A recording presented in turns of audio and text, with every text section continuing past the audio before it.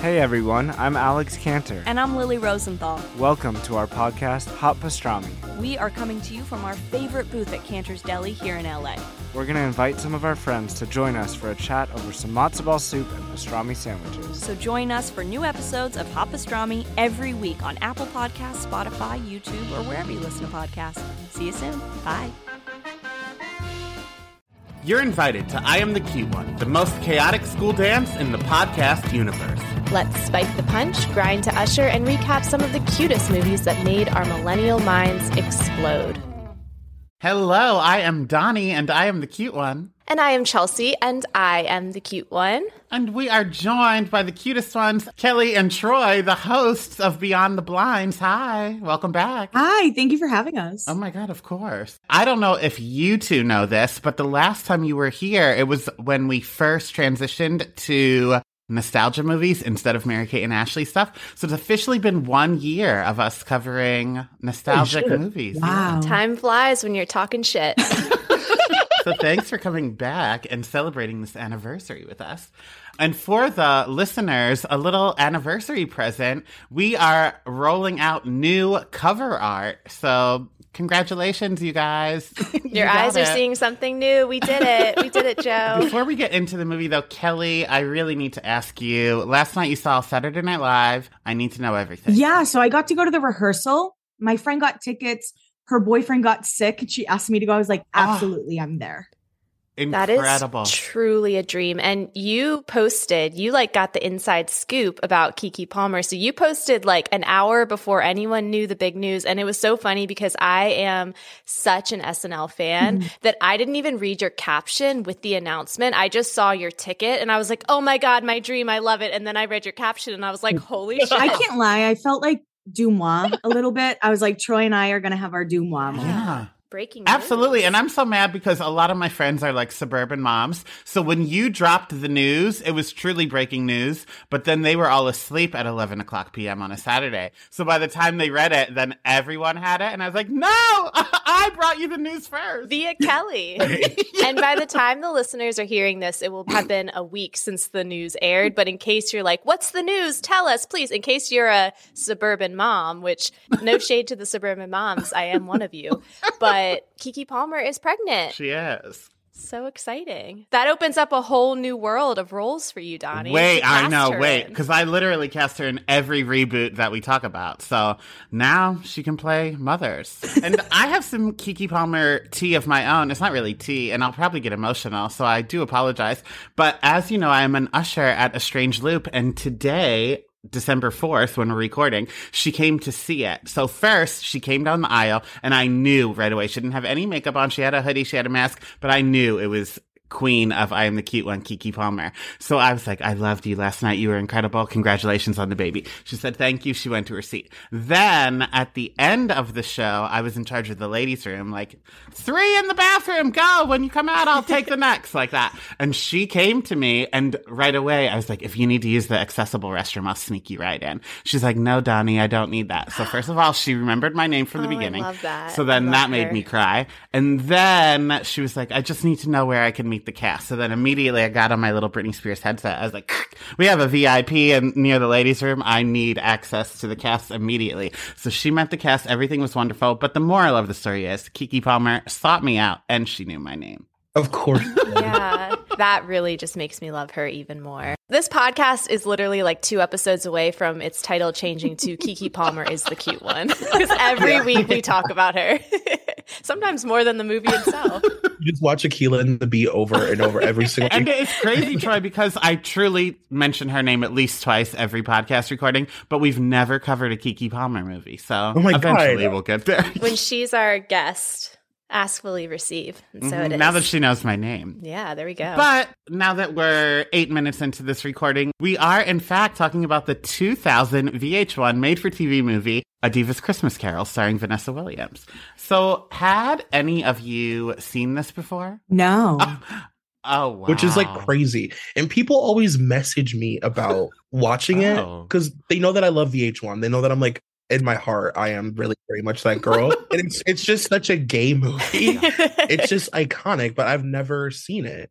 So this is a real moment for me. This was my first time, and I have to say, I've been talking a lot of shit. I've been kicking and screaming. I've been digging my heels in. I've been sending Donnie very nasty text messages, and I put it on today, and within the first 3 minutes, I felt the Christmas spirit in my heart. I'm so glad. I've been watching it every year since the year 2000, so I'm glad that I got you three to watch, because my favorite Christmas tradition is forcing people to watch this. And you three passed the test. But I knew we were in for a treat with Chelsea when earlier this week she posted in her stories about Muppets Christmas Carol being the best iteration of this. And I was like, only fools that never saw Diva's Christmas Carol would say that. And she said, oh, Diva's Christmas Carol is like a Christmas Carol? Like, Jesus Christ, what did you pick? Yeah, and I love the Christmas Carol. One time I saw a community theater production, a one-man play of a Christmas Carol, and I've got to tell you, Muppets Christmas Carol and Diva's Christmas Carol, better than that production. You can imagine. There's just something really like, I don't know, like that story, like the Christmas Carol story is just like so nurturing. Like no matter what version of it you're watching, it's like familiar enough that you just feel like, okay, cool. Like when it's in like cartoon version, like I remember like the Scrooge version of it, they're all good. But this one was like particularly really great, to be honest. A Christmas Carol and It's a Wonderful Life. I'll watch any iteration. Because that episode of Family Matters, when Laura wishes that Steve was never born, incredible. Yeah. I also watch that every year. I Am the Cute One is now looking for sponsors. If you have a business you'd like to promote, email iamthecuteonepodcast@gmail.com to inquire about rates and packages. But now to set the scene, let's talk about what was happening December 13th, 2000, when this movie aired on VH1. It was a Wednesday, not a Friday, because it was not a theatrical release, so TV movies can be any day of the week. Independent Women, Part 1 by Destiny's Child was #1 song in the US, and Stan by Eminem was the #1 song in the UK. So no matter what country, as long as it was one of those two, you were really thriving in music. How the Grinch Stole Christmas was top of the box office. And now for a little like sad stuff. Okay. Al Gore gave his concession speech this day. And a really not so jolly fact, the Texas 7, if you know who they are, escaped from maximum security prison in Texas and went on a crime and murder spree and fled to Colorado, where they posed as Christian missionaries until they were caught on January 22nd. Merry Christmas. God bless us, everyone. My favorite part of being on this podcast is I never know what's going to be said by you two. It's always a journey. We don't either, because sometimes I make the outline and then forget what I write. So when I got to the Texas 7, my eyes just lit up right now. Well, I do also a little behind the scenes tea. I am like 87% sure that I am on the front end of the flu. I'm getting chills. I'm sweating. So I'm going to be in a straight up fever dream by the time we hit like the 30-minute mark. So just toot toot, buckle up, motherfuckers, because God knows what's going to come flying out of my mouth. Yeah, before we started recording, I told Chelsea she has Pete Davidson eyes and looks like she rolled around in hay. So for those of you only listening, that's what you're missing out on. He has hay fever. You're going to start hallucinating people from your past. No. Damn Quaaludes again. So if you want to see Chelsea's Pete Davidson eyes, well, they're behind sunglasses, but you can head on to the Patreon at patreon.com/IamTheCuteOne. Now for some background trivia. It was written and directed by Richard Schenkman, whose other works include Playboy Playmates in Paradise and Playboy International Playmates, as well as the 2012 straight-to-DVD hit, Abraham Lincoln vs. Zombies. Wow. So I've never seen any of those three, but I've been watching this one since Why 2000. have there been like multiple Abraham Lincoln verse creatures? I don't know. Was the first one that much of a success that they were like, oh yeah, we've stumbled onto a franchise here? Yeah, famously those Abe heads. They'll see him in anything. And this is where I'm with you, Kelly. I don't know. Sometimes Chelsea speaks, and I don't know if it's real or it's comedy. Well, that's the beauty of me, like, baby. Are there Abe heads? No, there's no Abe heads. Abraham Lincoln heads, Donnie? I mean, perhaps. There has to be some. Yeah, I'm sure there are. As you know, I am a Broadway usher. Second reference this episode. Mm-hmm. And I took this girl to the box seats the other day. It was her first Broadway show ever. She's like, I'm so nervous. I said, why are you nervous? You're not in the show. You just have to watch. She's like, the box is where Abraham Lincoln got shot. I said, well, I hope you like the show better than he did. Oh, man. Like, don't wear a top hat. I also want to be like, bitch, you're not famous. Relax. You're not a president. Right. Anyway, 2 taglines for this movie, and I really think they're the best taglines we've ever had. The first one is, "'Tis the season to be nasty." I love that. Yeah, it's I fun. love it. I want to put it on a shirt. Oh my God, we should. Probably is already on one at Kohl's or something. Yeah. And then the second one, this one I really love. It gives me the chills. "Christmas can be such a bitch." Ooh. Yeah. Don't you love it? I immediately responded to that. That one I'm going to get on a mug, and the first one on a t-shirt. So what character, if any, do you identify as? I really loved Kathy Griffin. Incredible. When she was like, "Are you calling me skinny?" I thought that was so funny. It was great. I gasped when I saw her. And then I did text Donnie. I was like, oh my God, Kathy Griffin. He was like, did you not know she was in this? And I'm like, to reiterate, this is a made-for-TV Wednesday movie. No, I did not know she was in this movie that I did not see from the year 2000, Donnie. You're lost, baby. It's fun to see that short period of time in the Yeah. 80s and 90s and early 2000s, and she was like really acting and not just doing stand-up. Mhm. And I always forget there's a whole world where Kathy Griffin was like an actress, you know? Yes. It was so great. She was amazing. She killed it. She's incredible. Yeah. I also identify as Kathy Griffin because talking about childhood trauma is kind of my jam. And she got to do it while still openly like zinging this woman. She was like, it's a shame you were abused. The real abuse is your father's haircut, though. Am I right? Like, that is a brand. I relate very much to Marley, the character who sadly passed. But I love that she came back and she's like, learn from my mistakes, but also I'm just going to keep popping up when you least expect it to like judge you from afar, you know? All right. So with that out of the way, we're going to put 1 minute on the clock for you two to give us a 1 minute synopsis of this movie. Or you can work together. It could be a team sport. Oh, yeah. Every other sentence. Yeah. Okay. Time starts now. This is the better version of Charles Dickens' classic. It involves a Hollywood diva by the name of Vanessa Williams, Chili pops up. also starring Kathy Griffin. I did cry multiple times watching it. It's actually pretty well acted. And it's just a real beautiful movie. You did it. So we'll dive in a little deeper than that, though. Why? Right, we could be done. Thanks for being here. Do you guys have anything you want to plug before we let you go? Now that we've talked about Keke Palmer and my flu, I think we've hit all of our talking Or points. so you thought. We didn't cover the Texas 7 enough. So We're circling back. Like what you're hearing? Head to patreon.com/IamTheCuteOne for more. there you can find uncut, unedited, and unhinged video and audio footage of current episodes. That's patreon.com/IamTheCuteOne. See you there. So in our first and probably only ever movie from VH1 Studios, pop star Ebony Scrooge is in the middle of recording a music video for her Christmas single when a snafu with fake snow and toasted French bread causes her to have a meltdown as grand as the end of Frosty the Snowman.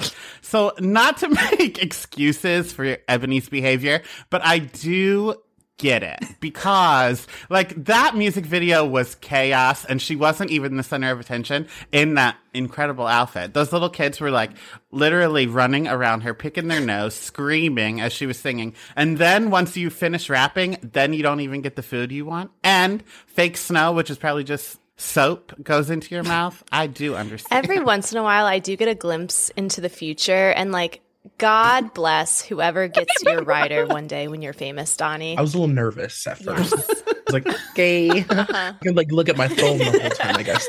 I thought it was like being dead serious. And then when I realized Vanessa was giving full like bitch diva, it was the moment he was like dumping the snow and she was like, are you trying to kill me with that? And he was like, maybe, or something like really. I was like, oh, cool. There's camp.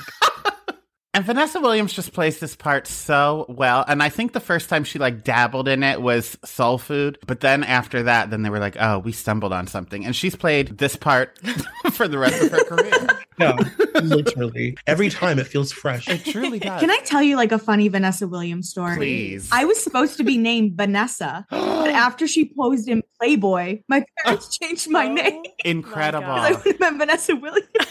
Wow. So whenever Oh I my see her, that's what I God. think of. I think of myself, of I course. love that. Of course, as one does. That's amazing. My middle sister's name is Alyssa, after Alyssa Milano. And then she posed topless, or was topless in a movie or something, and my dad has never stopped talking about it. He is pissed. Which, like, why? Just jerk off to it like every other adult man. All right, moving on. VH1 came to the writer-director Richard Schenkman in June 2000 and said, we have an idea for a movie. It's called Diva's Christmas Carol. He said, great, what's it about? And they said, we don't know. All we have is the title. You have to write the script. It was June 2000. This movie was to premiere in December. So he had 3 weeks to write the script, in which he did. And then they told him filming would take place in 22 days. So VH1 originally wanted Whitney Houston or Mariah Carey to play Ebony, and they were going to send them the script. And he was like, no, we only have 22 days. This movie is about a bitch diva, but these women will actually be bitch divas if we have to record this in 22 days. So they turned to Vanessa Williams, and the rest is magic. I kind of like that because then she can play them. You know? Yeah. She's playing a VH1 diva. Yeah. That's what's so fun about it. Like, the involvement of VH1 is honestly my favorite thing. Mm-hmm. Yes. Because it's like, it's not an MTV movie. It's a VH1 movie, so it's a little bit older. It feels more mature. Yes. You know what I mean? It's like a more mature sense of humor. Mm-hmm. It's adult contemporary. Yeah. You know? Chelsea, you said that she's playing them, and I do have a question for everyone, I guess. How famous do you think Ebony is supposed to be? Like, is this a Beyonce level? Is this Mariah Carey? How famous are we talking? Because she is famously, like, bankrupt through a lot of it. Not bankrupt, but like doesn't have enough to pay her employees, but yet everyone knows who she is. She says something like, oh, they wanted Celine Dion. She compared her career to Celine, but she's like a Scrooge and terrible with money. I thought she was like Mariah Carey level. Okay. So, as Ebony's last name suggests, she is a demon of a human who views Christmas as a marketing machine.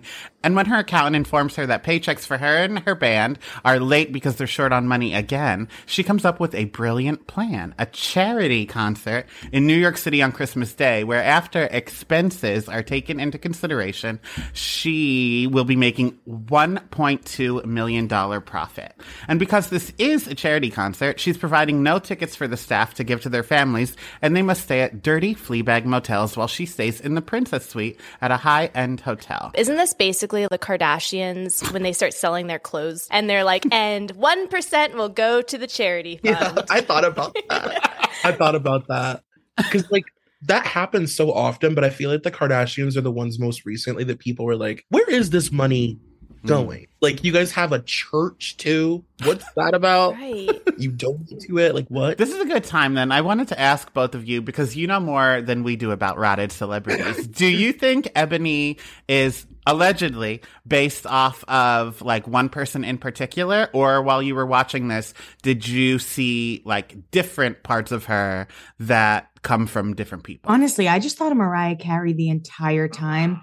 Especially like the marketing of Christmas and all of that. I was like, Mariah, I see it. I feel it in my soul. I got like a mix. Like, I felt like she was supposed to be like a mix of all of the VH1 divas. Like, you know what I mean? I feel like some executive at VH1 was like, well, you'll never believe what Gloria Estefan did. In my spirit, she was a mix, Okay. but I don't know. No, I feel Yeah, they were writing that script in 3 weeks and they just put out like a newsletter and was like, submit your best stories. Let's make her the worst diva in the world. Yes. I'm trying to think back to the employees having to stay in like shit hotels and not get paid and stuff. I'm trying to think if there is a celebrity I'd let treat me like shit just because I loved them in the 90s. And I think it's Vanessa Williams. Oh, meta. Better. Yeah. And like, I get wet with you talking to me like this, so you don't need to pay me ever again. Slap me across the face and call it a raise. Can I get some of that green M&M? I think that Tyra Banks would be the person that could treat me like shit because it would be like part of the experience. On I would be like, brand, shave yeah. my head, Tyra. Give me a makeover. Pretend you have rabies, please. Tyra's a good answer. Chelsea does her homework sometimes. Actually, I think I'm the celebrity that treats you like shit, Chelsea. You don't need Tyra. God. You're the Christmas diva. I'm Bob Cratchit. Well, so although her staff is rightly upset, nobody says anything to Ebony since they all had a boner for her girl group in the 80s. Though no one is more upset than her manager Bob, whose jealous wife and dying son are waiting for him at home. Sad. Hang on. I have a question for Donnie and Troy. because you guys are very funny. And I mean, Chelsea, you're also very funny, but this is specifically for them. Yes. What did you guys think of Bob the manager? Are you asking if we wanted to fuck him or something? Yeah, because you guys are always so funny. You guys are so funny. I know what you mean when you ask questions like that. He's like, you're a gutter whore. You're funny, gutter horse. Yeah. I like that she realized, though, mid-sentence that, like, if we took it at face value, she was basically calling me unfunny. So then she had to, like, circle back to be like, but you're not funny in the same way they're funny. You want them to wreck your hole as well, Chelsea. Let's leave this one to Donnie and Troy. Take it away. Yeah, Troy, you can go first. Yeah, I wanted to fuck him. That's Kelli. Is that what you wanted to hear? Yeah. Now, what's crazy is I know that this man did not get a new look. Like, they filmed this in 22 days. But as modern day Bob, no. But in the flashback, absolutely. When Ebony broke up with him, I was like, I'm a hole here for you, Bob. You don't need her.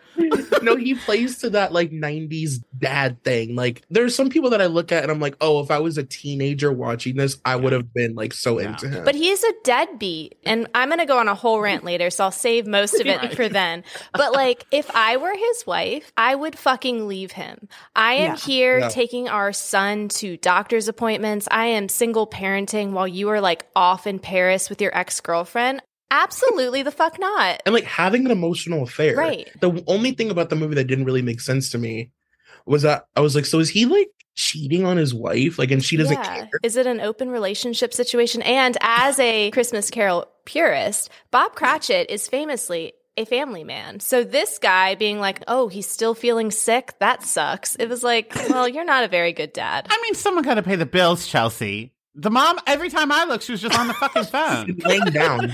Yeah. Like, girl. She's tired. She's raising their son by herself, Donnie. Can I say something really evil? Yes. Oh, please. So I am so revolted by children in movies that think they're cute. I hate, like, kids like this kid.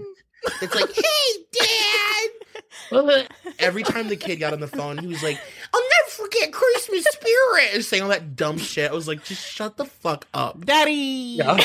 Like, all right, relax. And then this is cutting much later, but when Bob calls him sweetheart on the phone, I almost gagged. Oh, sweetheart. Yes, like that. We are all going to be visited by some ghosts tonight. Ebony arrives in New York, and while she's taking 3 hours to wash the Parisian stink off of her, she's visited by her niece who invites her to Christmas dinner. And after Ebony rudely declines, Bob stops by to tell her to drink milk before bed, to which Ebony reminds him, you're not my daddy. Kelly and Troy, what is a daddy to you? Oh, so many different meanings. I think that there's a difference between a daddy and a zaddy. You know? So when I use the term daddy, I think I'm only thinking of zaddy because to me, a daddy is like someone that fucks me so bad or like bad in a good way. So funny, that Donnie. I can't look you in the eyes afterwards because you just did filthy, filthy things to me. Like all I can do during the act of sex is to whimper and call you daddy. And that is a daddy. I mean, I suppose, yes. But sometimes I will use the term daddy for like an older man that makes me feel emotionally swaddled. See, that's a daddy to me. A zaddy is all those things that Donnie just described so funnily. And then I think a daddy is like, yeah, like an older gentleman who's going to take care of me and like, you know, make me feel really safe financially. With Bob and her niece out of the way, she receives another visitor, the ghost of her former best friend and girl group member, Marley, played by Chili from TLC, who warns her that in the afterlife, there are no facials, massages, or manicures, and she's here to save her soul with the help of 3 spirits that will stop by later that night. On our live show a couple weeks ago, we talked about ghostly experience. Well, Chelsea did. I didn't have one, so I just told a scary tale about being zip-tied on a first date. But... very casual. Yeah. I was like, I don't have a ghost story, but this happened. Do either of you have any experience with ghost interactions? I think I have really like vivid dreams about people. Oh. And like dream things that will happen and eventually happen. Oh, like that's so Raven. Yeah. So I used to live in a very, I'll say active apartment building. It was like an old schoolhouse in like 1918, and then that became like all these different things, and now it's an apartment building. And like all of my neighbors, like we would have so much crazy shit happen that sometimes we would just like want to like hang out because we didn't want to like be alone. Oh my God. Or like if I called my neighbor and I was like, something weird's going on, she would just like be like, come upstairs, and then I would go up and I wouldn't even have to explain it because she would just get it. It was like really intense. Like it was like very scary. Did you feel like it was like bad energy or just like overall just otherworldly? Otherworldly. It just felt like a presence, but it didn't feel negative. Yeah. At times it honestly just felt like annoying. Oh my God. When you first said you lived in a very active building, I thought you meant like active, like how me and you are funny. But then once you said it used to be a schoolhouse, I was like, oh, spooky active. Well, Demi Lovato famously, they got fucked by a ghost, exactly. so it's not out of the realm of possibility. Circling back to this movie, which we are here today to cover, this backstory of Marley was so fucking dark, and I did not expect it at all. It kind of just came out of nowhere, and I was like, holy shit.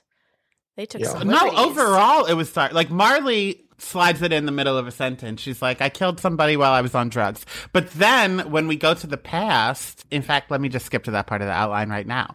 So soon Kathy Griffin and her original nose are in Ebony's room, who takes her home to Paterson, New Jersey, where young Ebony's brother gets abused for playing charades, and Ebony's paper Christmas tree gets thrown into the fire because for the last time, there's no Christmas in this house.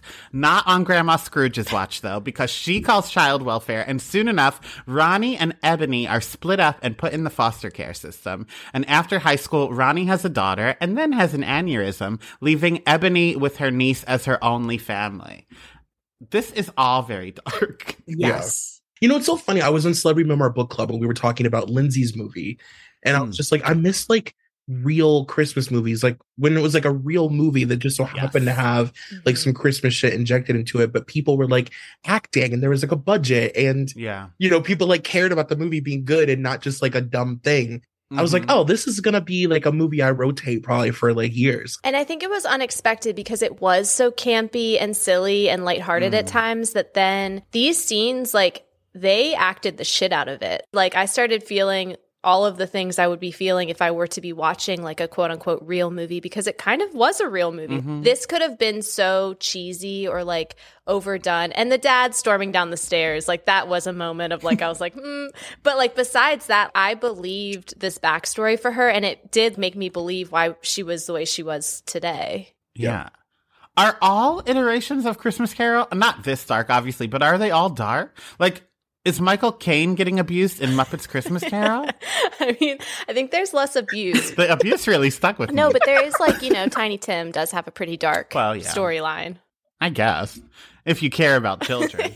Yeah, that storyline was like when they were getting put in separate cars, I was sobbing. And I was like, fuck you, Donnie, for making me watch this. Meanwhile, you texted me that you were sobbing and I like got giddy. I was like, oh, thank God, she loves that. You didn't heart my DM. You laughed at it. Yeah, that kind of tracks. Again, we have our own diva among us. And no, I'm not going to have burnt ham with you on Christmas. We soon get a little palate cleanser, though, from all of these dark storylines, because we are transported to Desire's 1988 Christmas performance of the #1 new R&B hit in the nation, Heartquake, as Desire prepares to head off for their first world tour. The fact that this song is not available to stream anywhere is a mortal sin. I am so upset. It's a bop. It's amazing. It's so good. And I downloaded it off LimeWire when it first came out. Obviously, the year was 2000. But then you have to listen to Kathy Griffin and Vanessa Williams talk in the middle of it. I just want a studio version. I love in old LimeWires when you would have random things like that. AOL Music, first listen. Yeah, it would hit you like all of a sudden your eardrum would be blown out. Jesus, I'm just trying to listen to Britney Spears. A little trivia for this song, though. Richard Schenkman, the writer and director, hired a music producer to produce Sleigh Ride and Heart of Christmas for the movie. And when Richard was looking for a song to be Desire's biggest hit, the producer they hired already had Heartquake written and ready to go because he wrote it in the 80s and pitched it to the Pointer Sisters, but they declined. Wow. Yeah. So he's just been sitting on it for 20 years. He was ready. They were giving me Michelle Visage vibes, and she was in a girl group. To me, they reminded me of... You know those three little pigs on Sesame Street that are like, I got a new way to walk, walk, walk. It's the same exact outfit, same exact hair. Huh.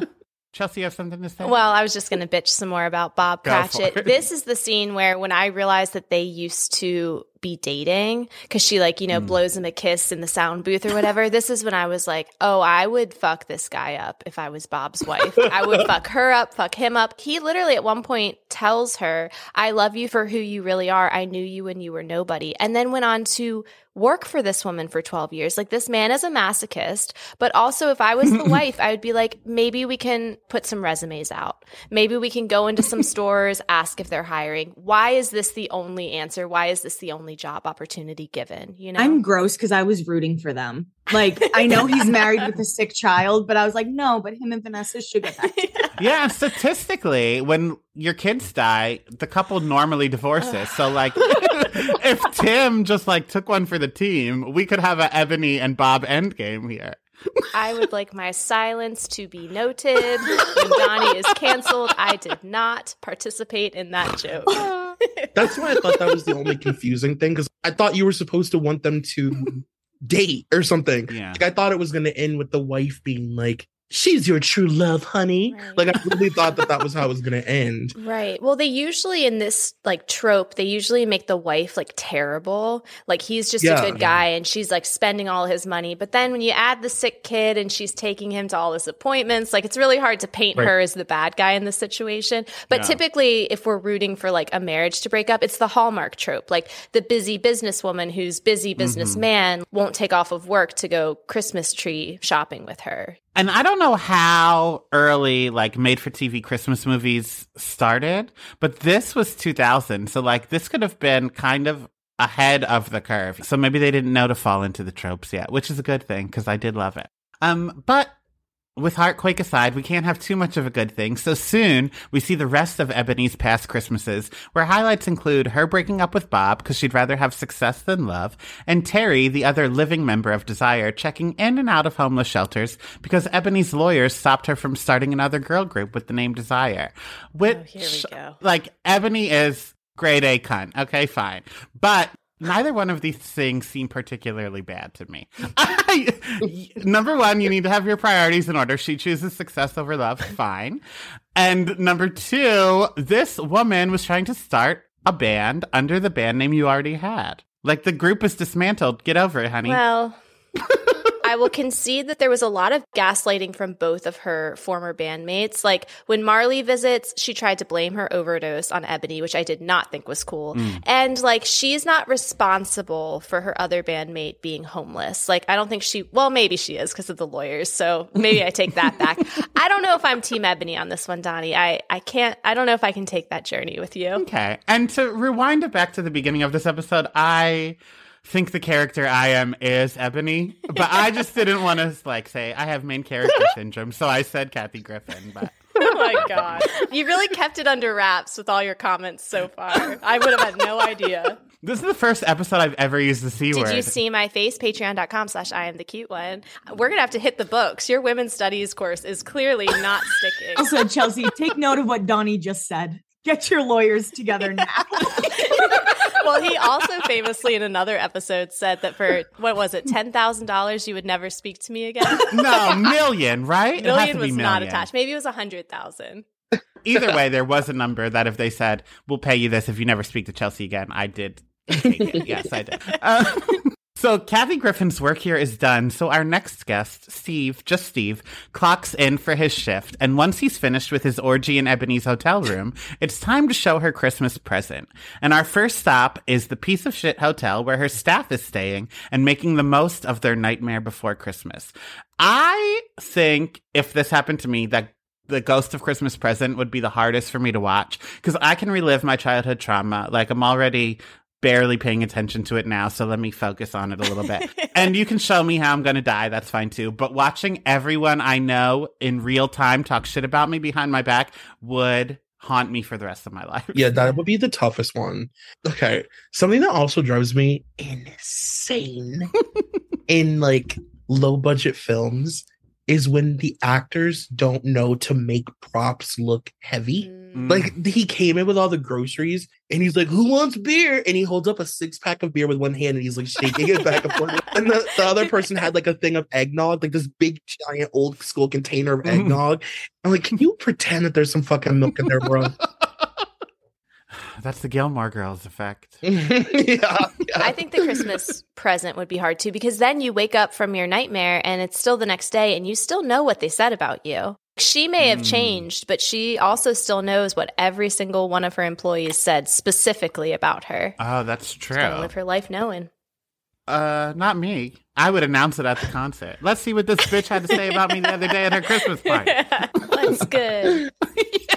So next up on our Christmas Eve tour is Bob, whose wife tells him coming home after the concert may be too late for their son's health.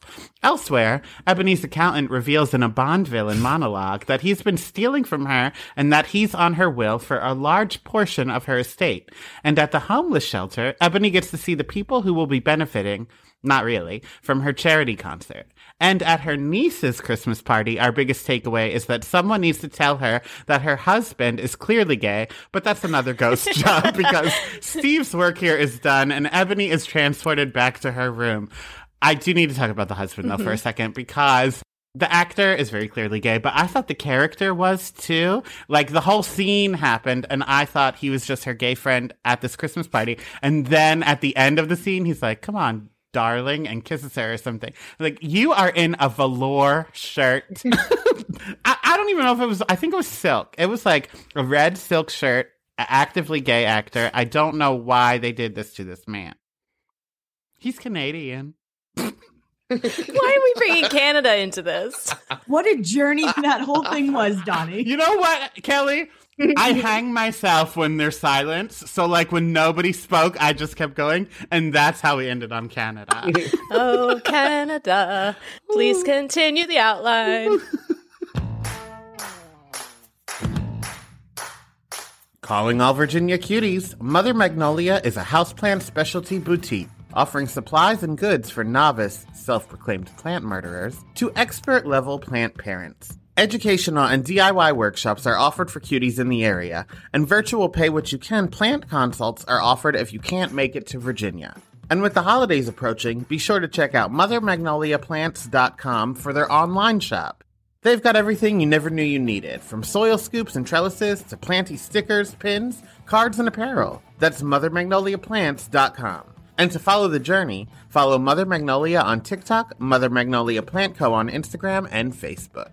Cuties, you know I cannot see a movie without pretending I'm in it, and now it's your turn.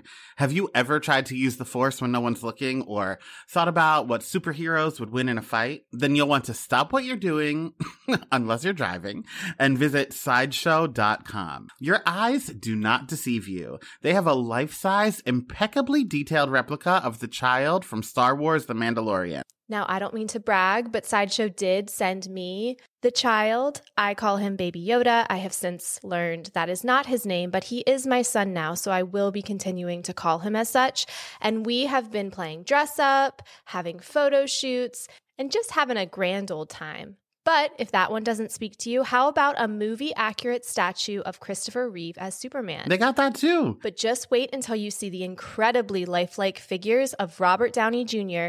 as Iron Man. We are thrilled to have Sideshow sponsoring our podcast today. They offer a wide selection of premium figures, statues, and fine art from the worlds of Star Wars, DC, Marvel, Harry Potter, Lord of the Rings, and so much more. These limited edition, handcrafted, officially licensed collectibles bring pop culture's biggest icons to life in your home.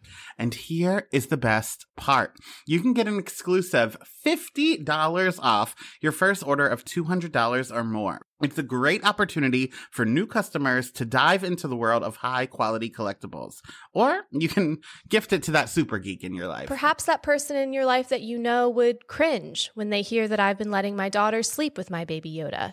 And again, that I refuse to stop calling it Baby Yoda. Plus, shopping at Sideshow earns you 5% back in Sideshow rewards, meaning for every $100 spent, you get $5 back in rewards that can be used on future purchases. While geeking out is its own reward, your collection goes farther with Sideshow. So, what are you waiting for? Visit sideshow.com, promo code CUTE1 right now, and get ready to let your geek side show. Oh, that's clever. Sideshow. Like sideshow.com? I get it. I love that the niece was like, you know what? I still love my aunt, even though she's like a bad person. Like, I still have faith in her. And I really thought that was sweet. That was sweet. Yeah. It was. I think she's the only one that didn't talk shit about her this whole movie. I'm like, oh, Vanessa Williams going to play charades?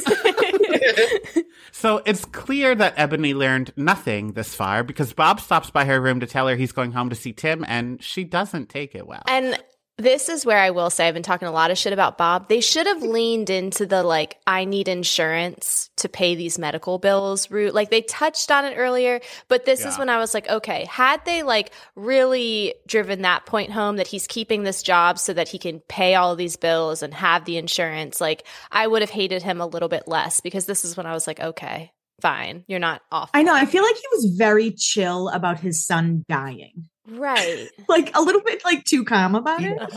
It's like, oh, I hope he gets better. Like, I guess I'll see him after Christmas, hopefully. Fingers crossed.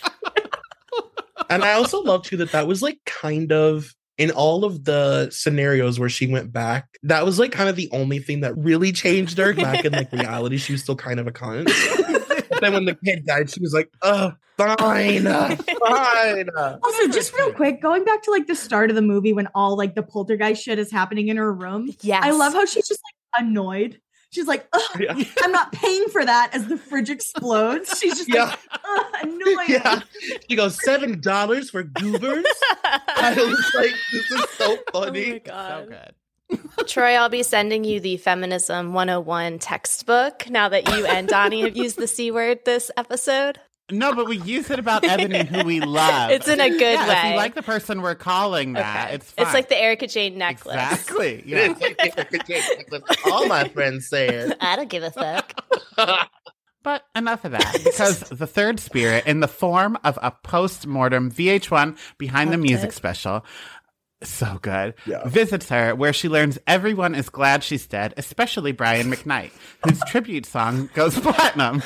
But the final straw is seeing her tombstone, where the tagline is Bette Midler's Wind Beneath My Wings. And Ebony swears she'll change, and every freaking day will be Christmas.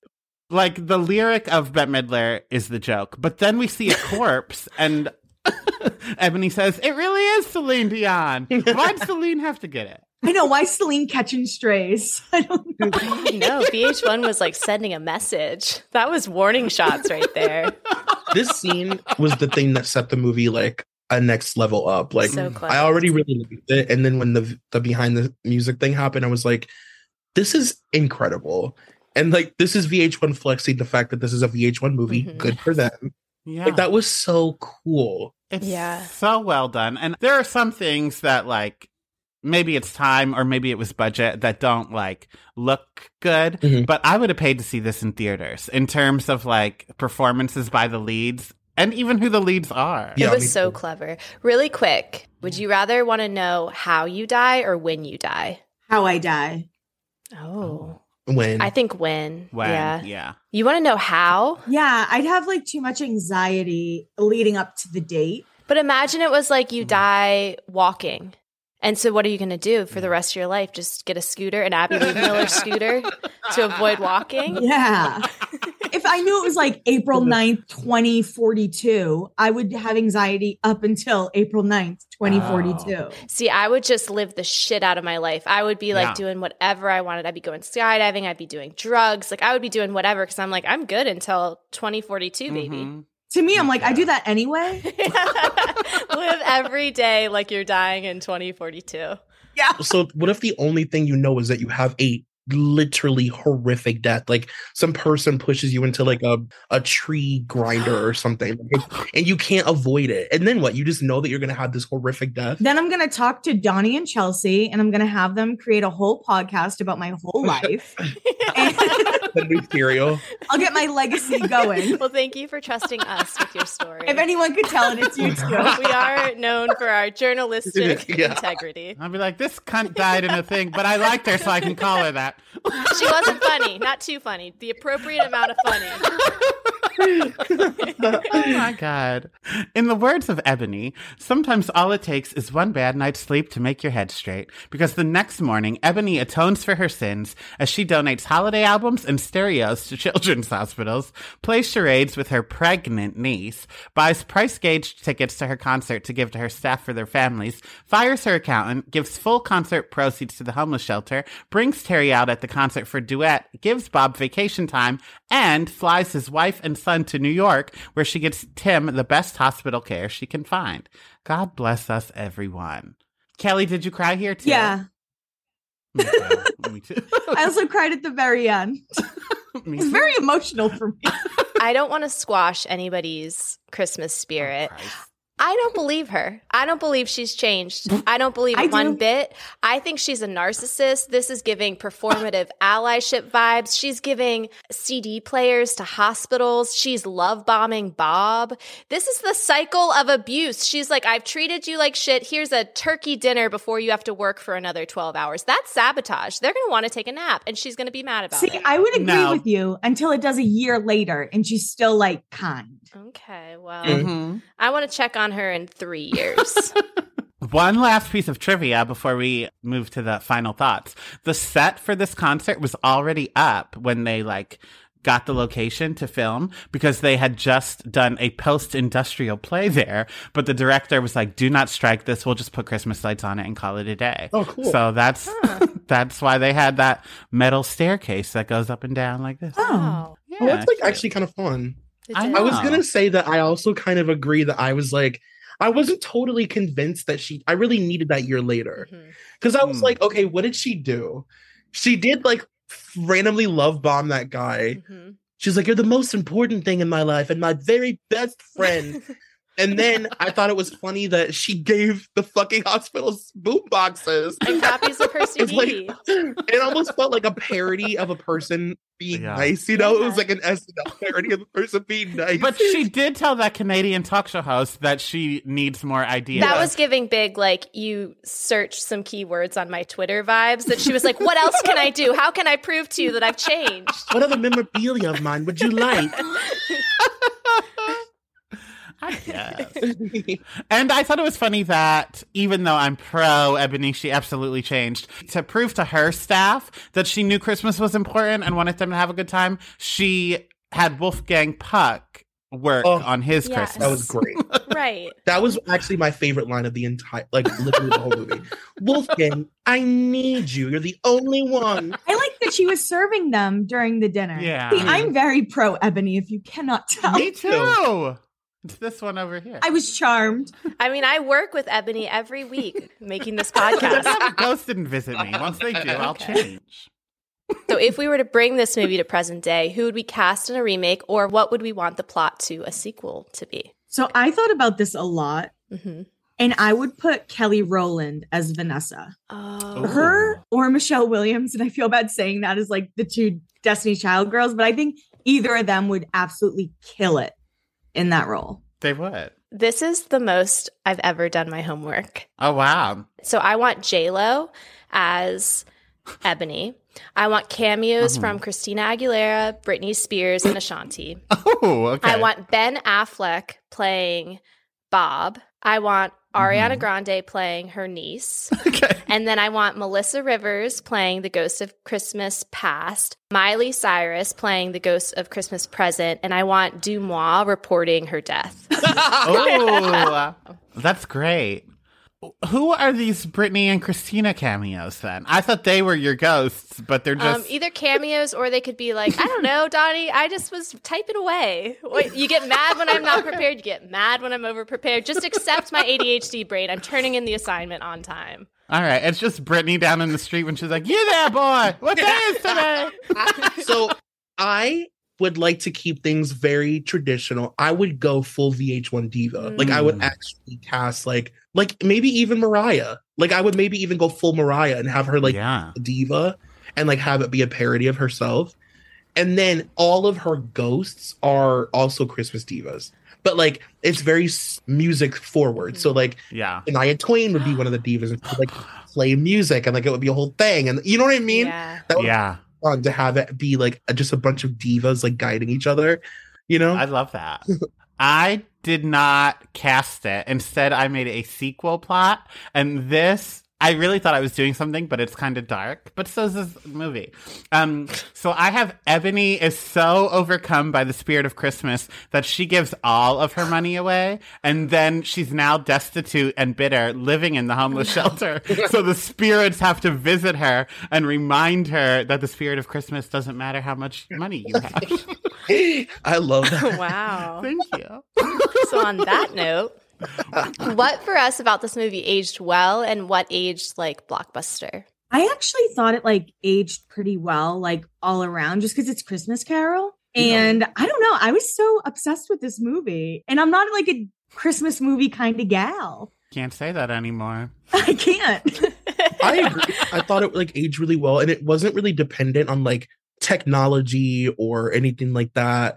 You know, there was the flip of a couple cell phones, but aside from that, it wasn't like there weren't like a bunch of things that took you out of it, really. Mm-hmm. So I thought it aged very well. I do too. The only thing I think that would have changed if it was being made now for the first time, when she was frantic to get a hold of him at the airport, I was like, just text him, you stupid bitch. But she couldn't. I understand that. But everything else, I think, aged perfectly. I loved this movie. I thought it aged shockingly well. The only thing for me that aged like blockbuster is basically it being like a giant commercial for the Salvation Army. So just a general Christmas time PSA.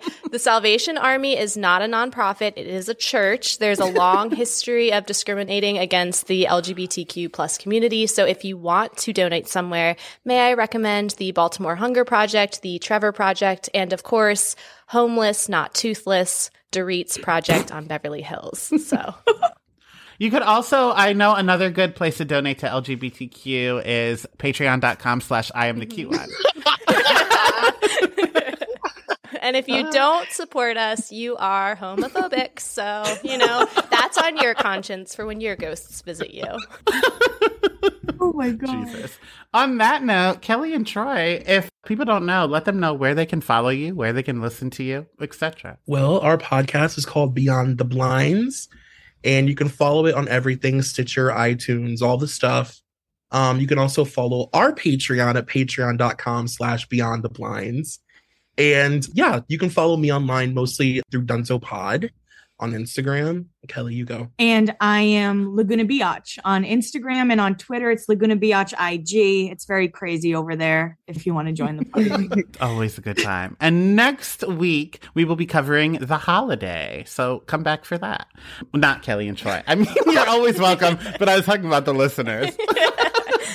So we will talk to you later. Love you like a sister. Jesus. Thank you for listening to I Am the Cute One, a nostalgia podcast. If you liked what you heard, be sure to give us a 5-star rating and subscribe to our show. You can follow me at Real Donnywood on Instagram and TikTok. And if you want more of my personal brand of chaos, check me out at Ono Chels on Instagram. And for uncut, unedited, and unhinged video and audio footage of current episodes of I Am the Cute One, head to patreon.com/IamTheCuteOne. And go to IamTheCuteOne.com for the most chaotic merch on the planet. Talk to you later. Love you like a sister. Seeking the truth never gets old. Introducing June's Journey, the free-to-play mobile game that will immerse you in a thrilling murder mystery. Join June Parker as she uncovers hidden objects and clues to solve her sister's death in a beautifully illustrated world set in the Roaring 20s. With new chapters added every week, the excitement never ends.